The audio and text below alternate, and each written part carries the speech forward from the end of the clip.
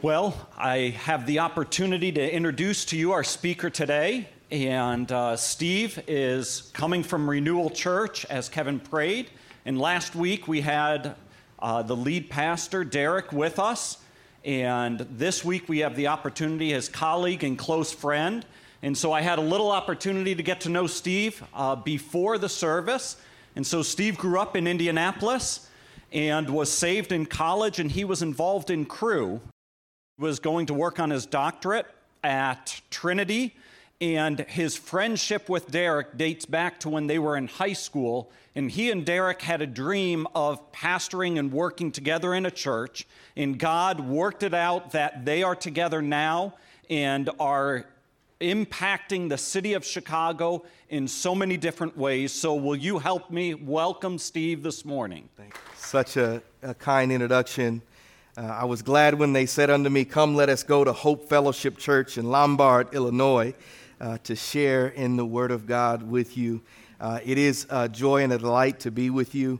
This morning, I want to lift a passage of Scripture into your hearing from Matthew chapter 5 and verse 7. It's a very popular passage of Scripture in that it's Jesus' Sermon on the Mount, historians would call it, and it's part of the Beatitudes. And so it is a joy and a delight. I do want to say that, man, we are just so much a part of that baby boom. We got a baby boom of presented folks who are going to be presented as our new babies that are a part of our community of faith here in just a couple of weeks. And so I'm glad to be a part of your guys' baby boom as well. When you got Matthew chapter 5 and verse 7, would you do me a favor and shout, "I got it"? It reads this way: "Blessed are the merciful, for they shall receive mercy.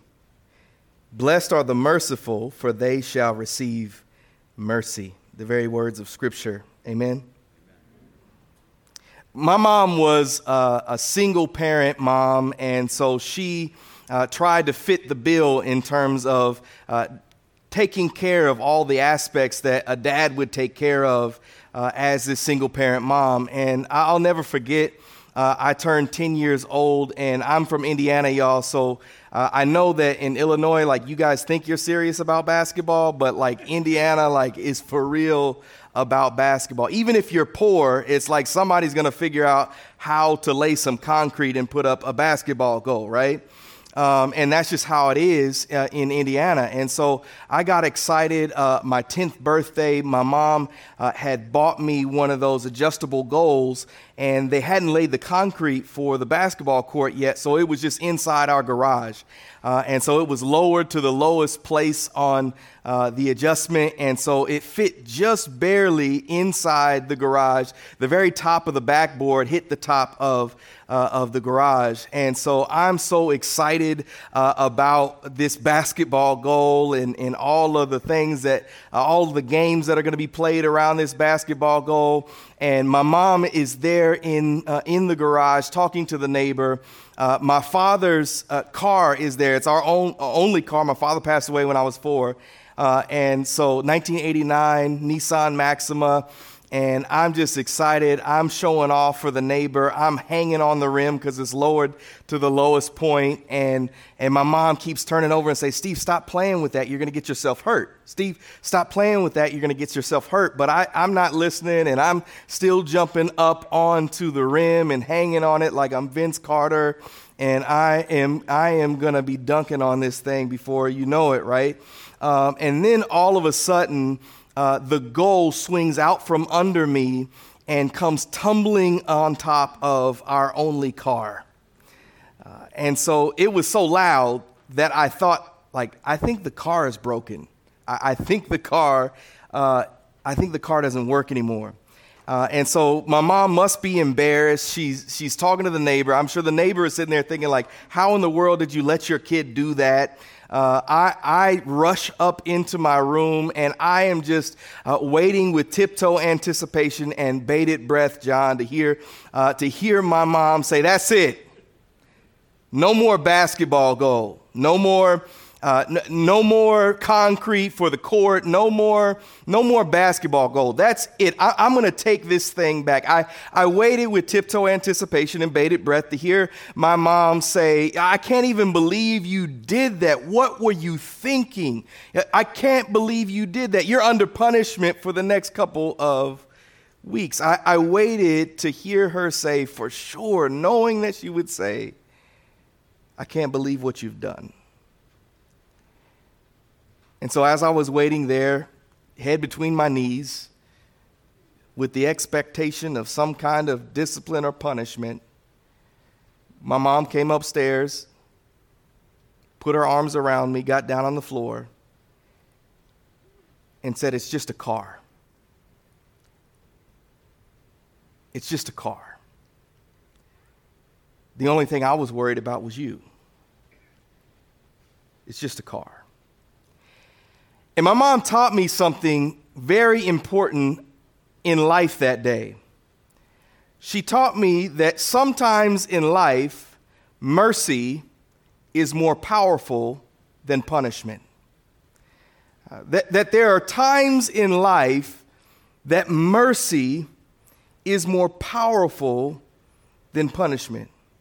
Our passage this morning is pretty straightforward. Simply, if there was a big idea that lifted itself off of the pages, it would be that merciful people receive mercy. Merciful people receive mercy. Would you bow your heads and pray with me? Heavenly Father, we thank you for your grace and kindness, for the opportunity to gather together here today, to sing to you, God, to worship you, even for the opportunity to give back in response to your generosity towards us.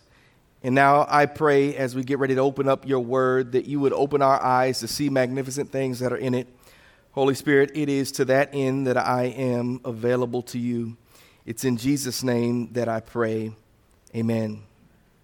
So before we jump into our particular passage of Scripture this morning, we're looking at the Beatitudes within the Sermon on the Mount. And so essentially, Jesus has gone up into a mountain and his disciples have followed him, and he begins to preach to them. And he begins by using this word blessed. Blessed over and over and over again. And sometimes we think of the idea of blessed and we think it means the good that God has done in our lives. I'm blessed. And it's true. It does mean that when Jesus says blessed. But Jesus' use of the word blessed here carries with it the idea of the fullest measure of life right now and in the future. It carries with it the idea of the fullest measure of life right now in this moment and on into the future. It's what Jesus said in the latter half of John chapter 10 and verse 10. I came that they might have life and have it more abundantly. Or I came that they might have life and have it to the full.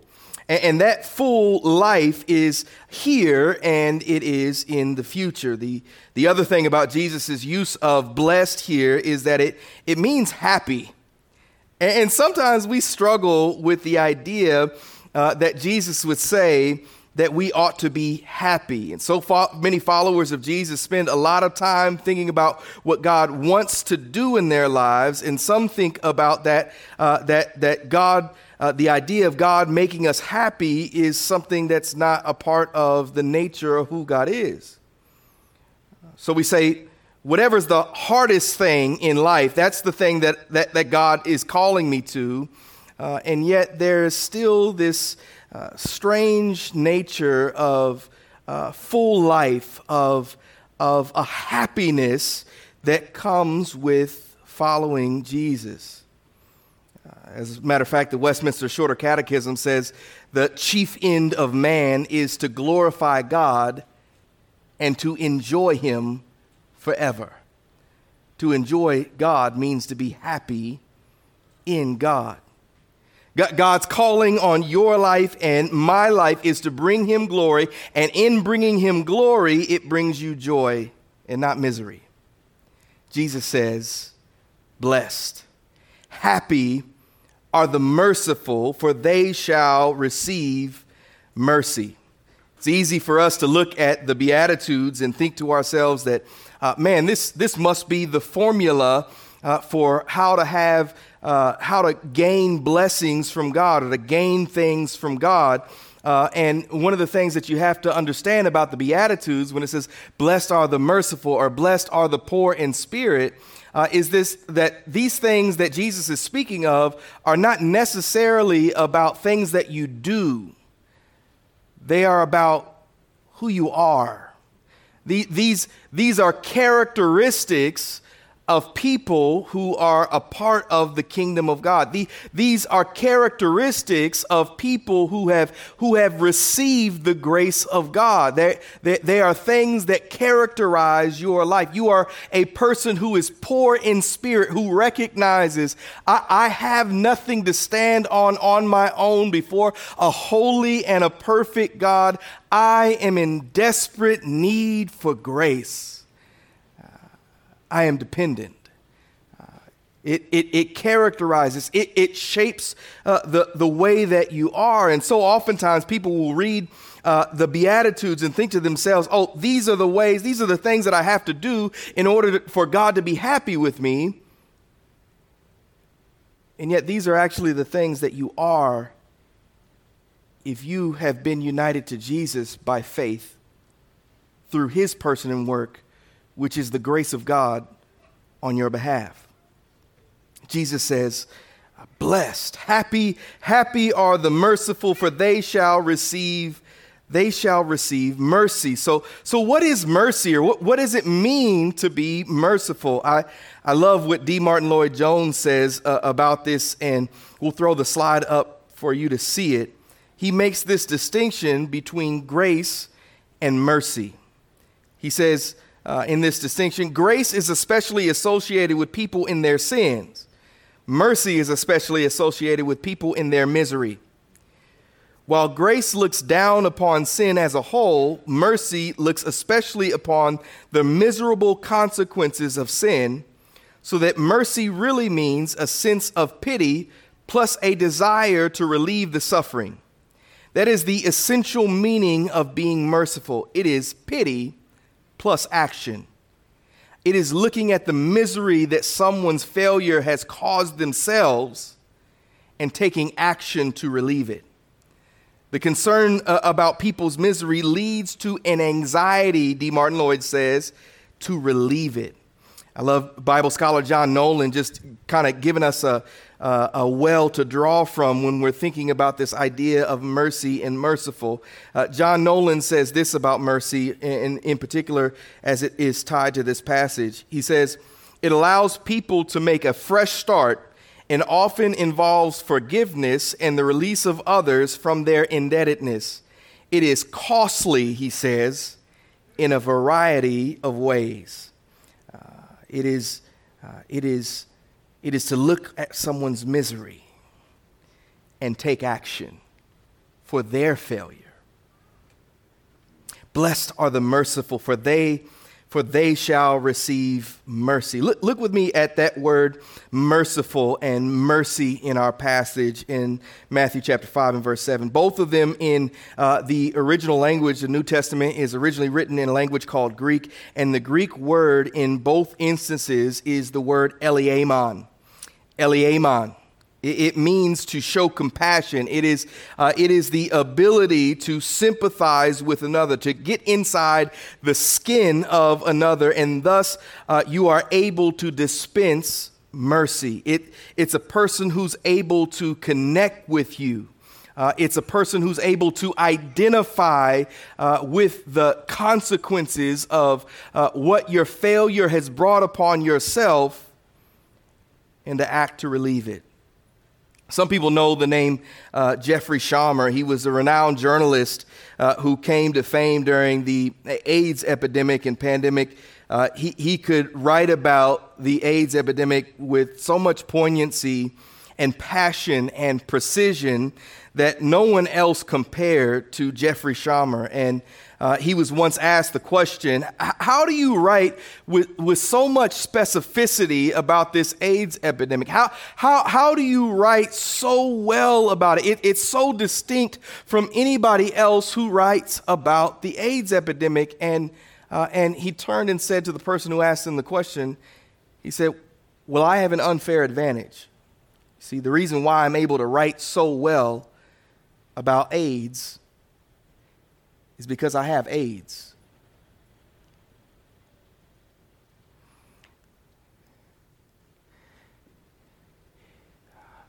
Eliaman. It's this idea to so be able to put yourself in the shoes of another that you feel the feeling of the misery of their failure and act to relieve it. About 10 years ago, I was a seminary student in Memphis, Tennessee, and a few years before that, I, as John said, I had this experiential kind of call to faith in Jesus through crew ministry, and I decided that I felt that since the calling of God to pursue vocational ministry. And so my friend, Pastor Derek, who you guys have met, he had moved down to Memphis, Tennessee, and he was taking part of in a residency program where they would take these young pastors and help pour into them, show them how to do stuff, and then launch them off to be able to do their own thing.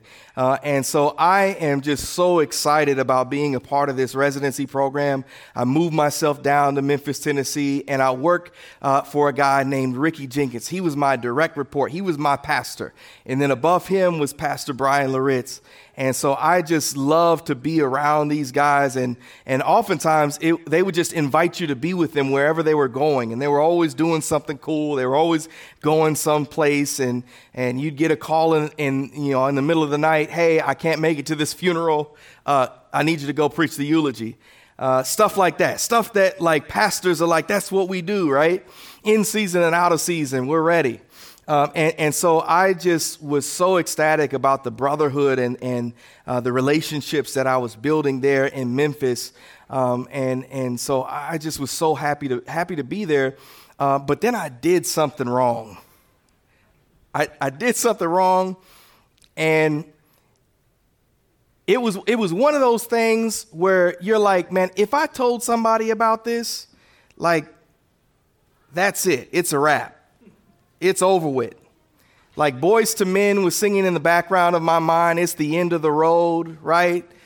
And I was like, man, I was enjoying, like this was like the best thing in my life, and now it's the end of the road. I have failed. I am no longer qualified for ministry.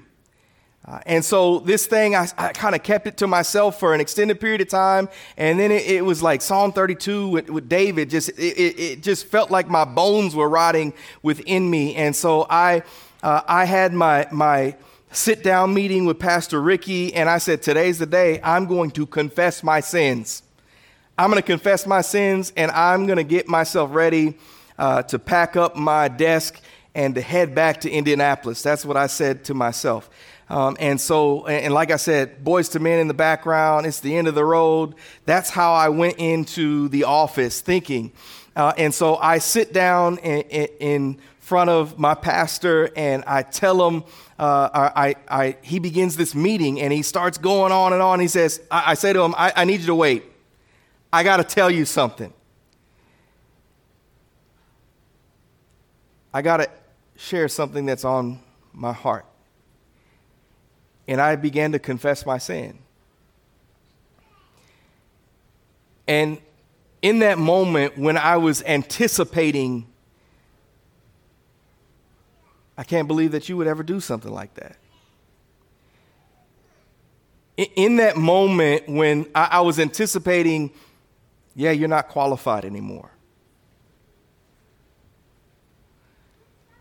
In that moment, when I thought all I was going to get was rejection,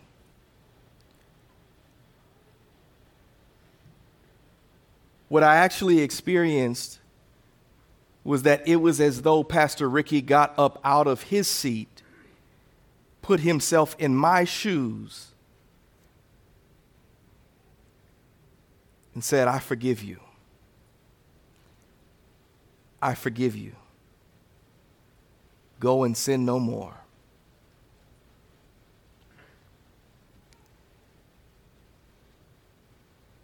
And as I experienced that great relief over my soul, I was reminded of two things. First of all, what qualifies me to be a pastor was not me. Like, I can't stand in my own righteousness to gain approval with God. I must stand in the foreign righteousness of Jesus Christ.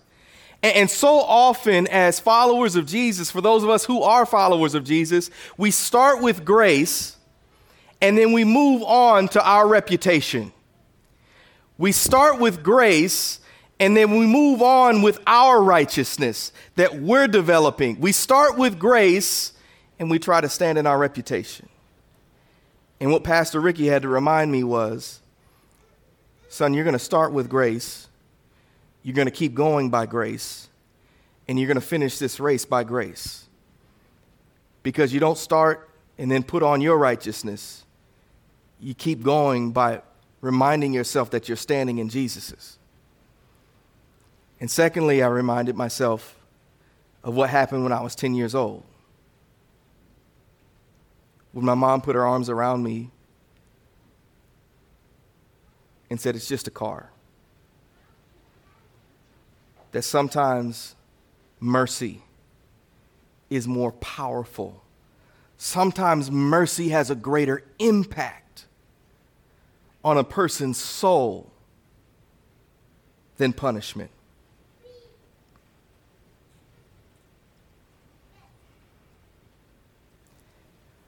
And yet we live in this society, in a culture where people are sort of afraid to ever say the wrong thing.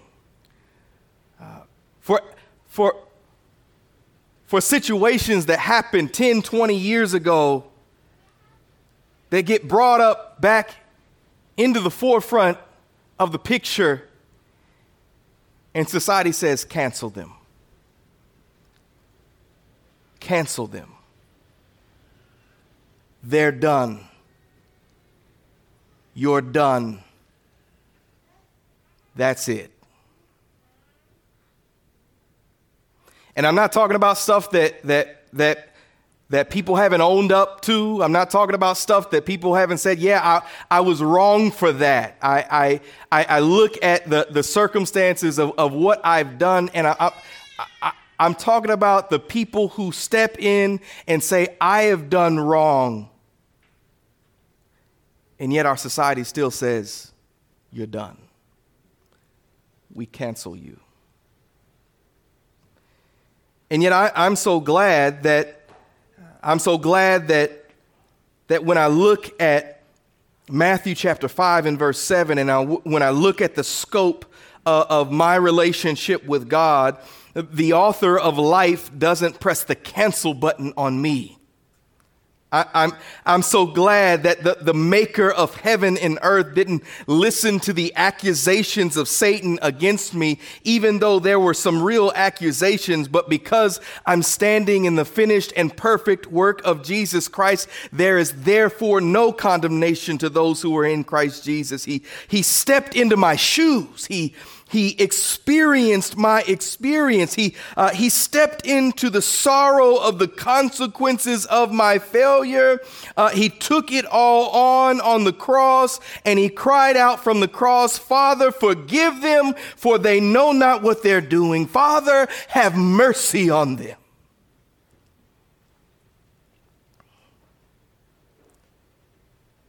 That's what God says over you and me in Jesus. Okay, Steve, I agree. Cancel culture, it's not the way followers of Jesus should be, but maybe that's just for people who aren't followers of Jesus yet? That's a great question. Let's check what Jesus has to say about that. The guy who Jesus said, upon this rock I'll build my church. Jesus told as he was getting ready to be brutally murdered that Peter was going to deny him 3 times. And Peter says, yeah, right, I'll never do that.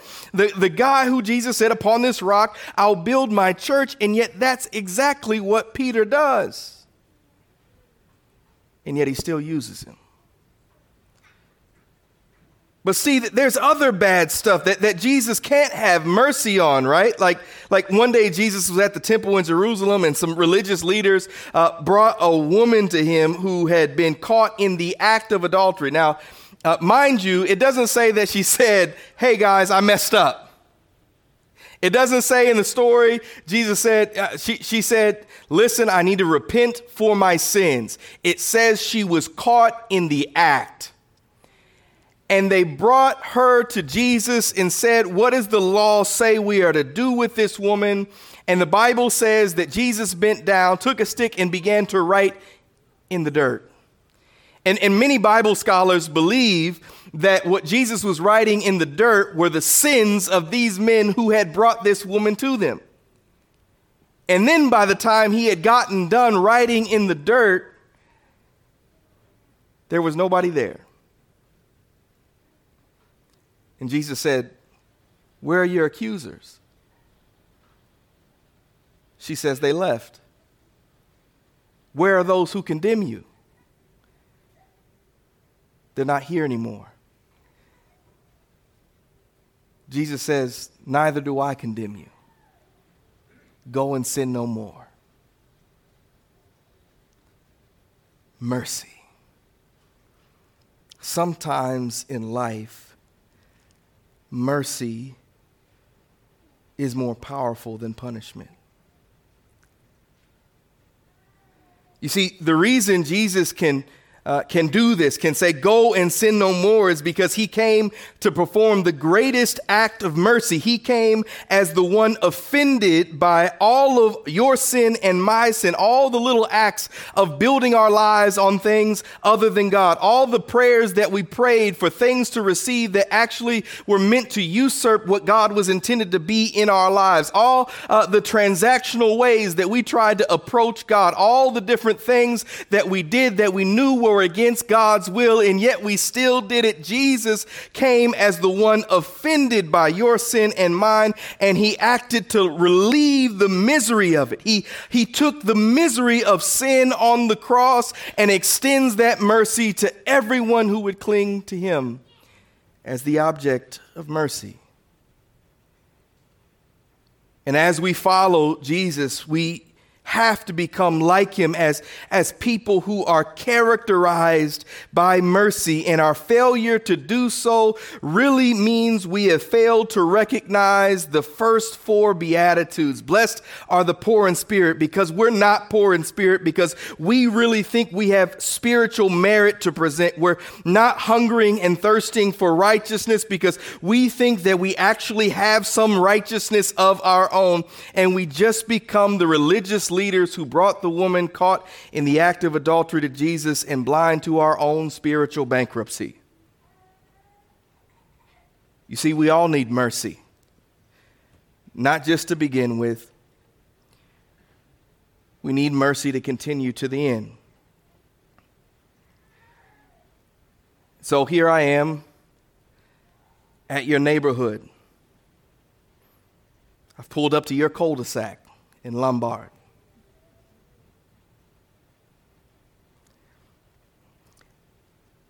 We just talked about a baby boom. There's going to be a day when that child that you're holding in your arms right now, there's going to be a day when that child that you just sent off to the children's ministry is going to do something, and you're going to have to make a decision.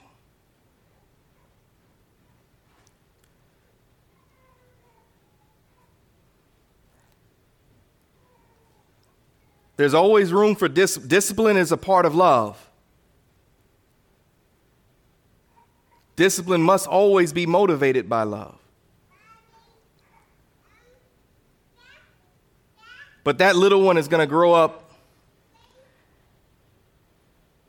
and they're going to get kicked out of school.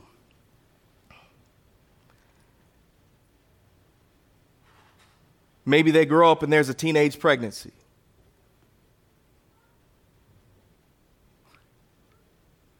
Maybe they grow up and there's a run-in with the law. Let me not even fill in the blanks for you. What is that thing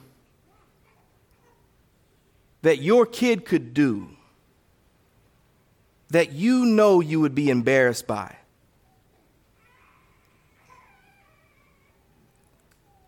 Like that would be the thing that would really rock your world.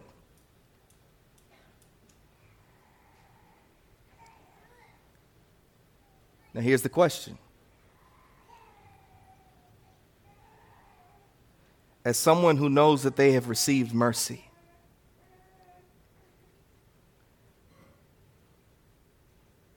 and somebody who's characterized as being merciful because you have received mercy, will you show it?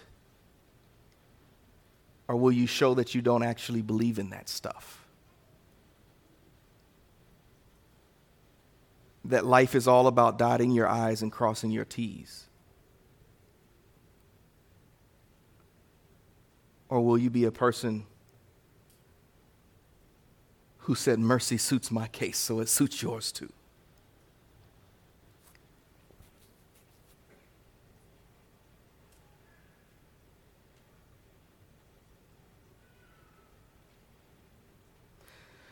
Some of you are adults who have parents and you've been holding on to mistakes your parents made years ago, and they own them.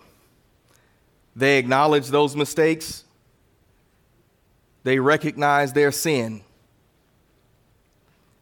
And for whatever reason, you're still holding it over them.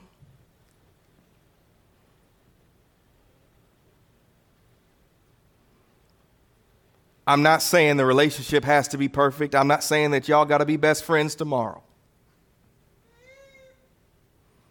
But the very fact that someone has owned their failure and you still hold it over them shows that you don't even recognize the mercy that you've received in your own life. And so maybe the application for you today is that if that is my mom, if that is my dad, and they've owned their stuff, I need to remind myself of who I am in light of who Jesus is, and my failure and my received mercy, and call them on the phone and say, you know what, we may not be best friends tomorrow, but I forgive you because Jesus has forgiven me.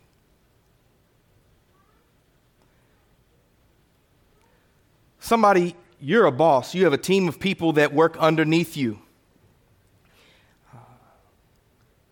And you have these numbers to punch at the end of the month, right? You got to get to a certain place. And every now and then, there is a time when somebody is not going to hit their mark.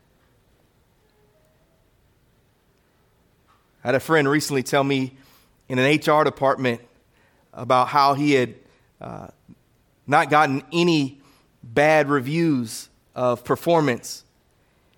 And yet the HR department said, well, obviously this is a performance issue.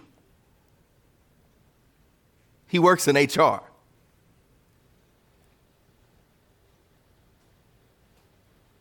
That can't be us. And I'm not saying there's never going to be a time where you got to fire somebody. There will be. But by and large, you and I have to be characterized by mercy. Because that's what we received. sadly, even in the evangelical church, I find that cancel culture, because of the qualifications, I would sit in pastor Bible studies, and everybody would look at the qualifications of elders, and they'd say, man, I need to get better at this, or I need to get better at that, and I need to get better at this. Sometimes as pastors, we can be people who believe in mercy for you, but not mercy for us. And what we have to remind ourselves, and what Christian leaders have to remind ourselves, is that what qualified us is Jesus. And me trying to keep all the things perfectly is me trying to earn a righteousness that I never received. Because merciful people receive mercy. That's who we are as a people. As followers of Jesus, we all made it in because of the mercy of God. We are all kept because of the grace of God. We will be glorified because of the faithfulness of God. Because Jesus lived the perfect life that you and I could not live. Because Jesus died in our place and for our sins. And because Jesus rose in victory over Satan, sin, and death. We must be people who rush to relieve the misery of others and not enact punishment. Because merciful people receive mercy. Let's pray together. Heavenly Father, we thank you for your word, God. And honestly, grace is such a foreign concept to our lived experience. Like literally, we got the scholarship that we got at work because, or at school because we got a certain GPA. We got a promotion at work because we did so much at work. We got so much out of life, pats on our backs from our parents. We made the varsity team because of our hard work. And so often we place the lens of our lived experience over your word. And we misunderstand what grace is. And we live in this space of comparing and contrasting ourselves to others, when in reality, before a holy and a perfect God, we don't stand a chance. Our righteousness is filthy rags. And yet the beauty of the gospel is that because of your love, you got justice on the cross in exchange for your son, and then gave us his righteousness, all on the basis of grace, through faith in the person and work of Jesus Christ. And so, Father, I pray for us as a community of faith that you would continue to illuminate our hearts to what it means to experience the grace of God, what it means to be characterized by these attributes of the kingdom, what it means to be people who are quick to rush to relieve the misery of others. Not necessarily for those who it's a perpetual act of defiance, it's a perpetual thing where they over and over and over and over again, and they never own up to anything. But man, when people say, hey, I messed up. I was caught in the act. Jesus, you still rush to relieve our misery through your mercy. Allow us to be merciful people. In Jesus' name, amen.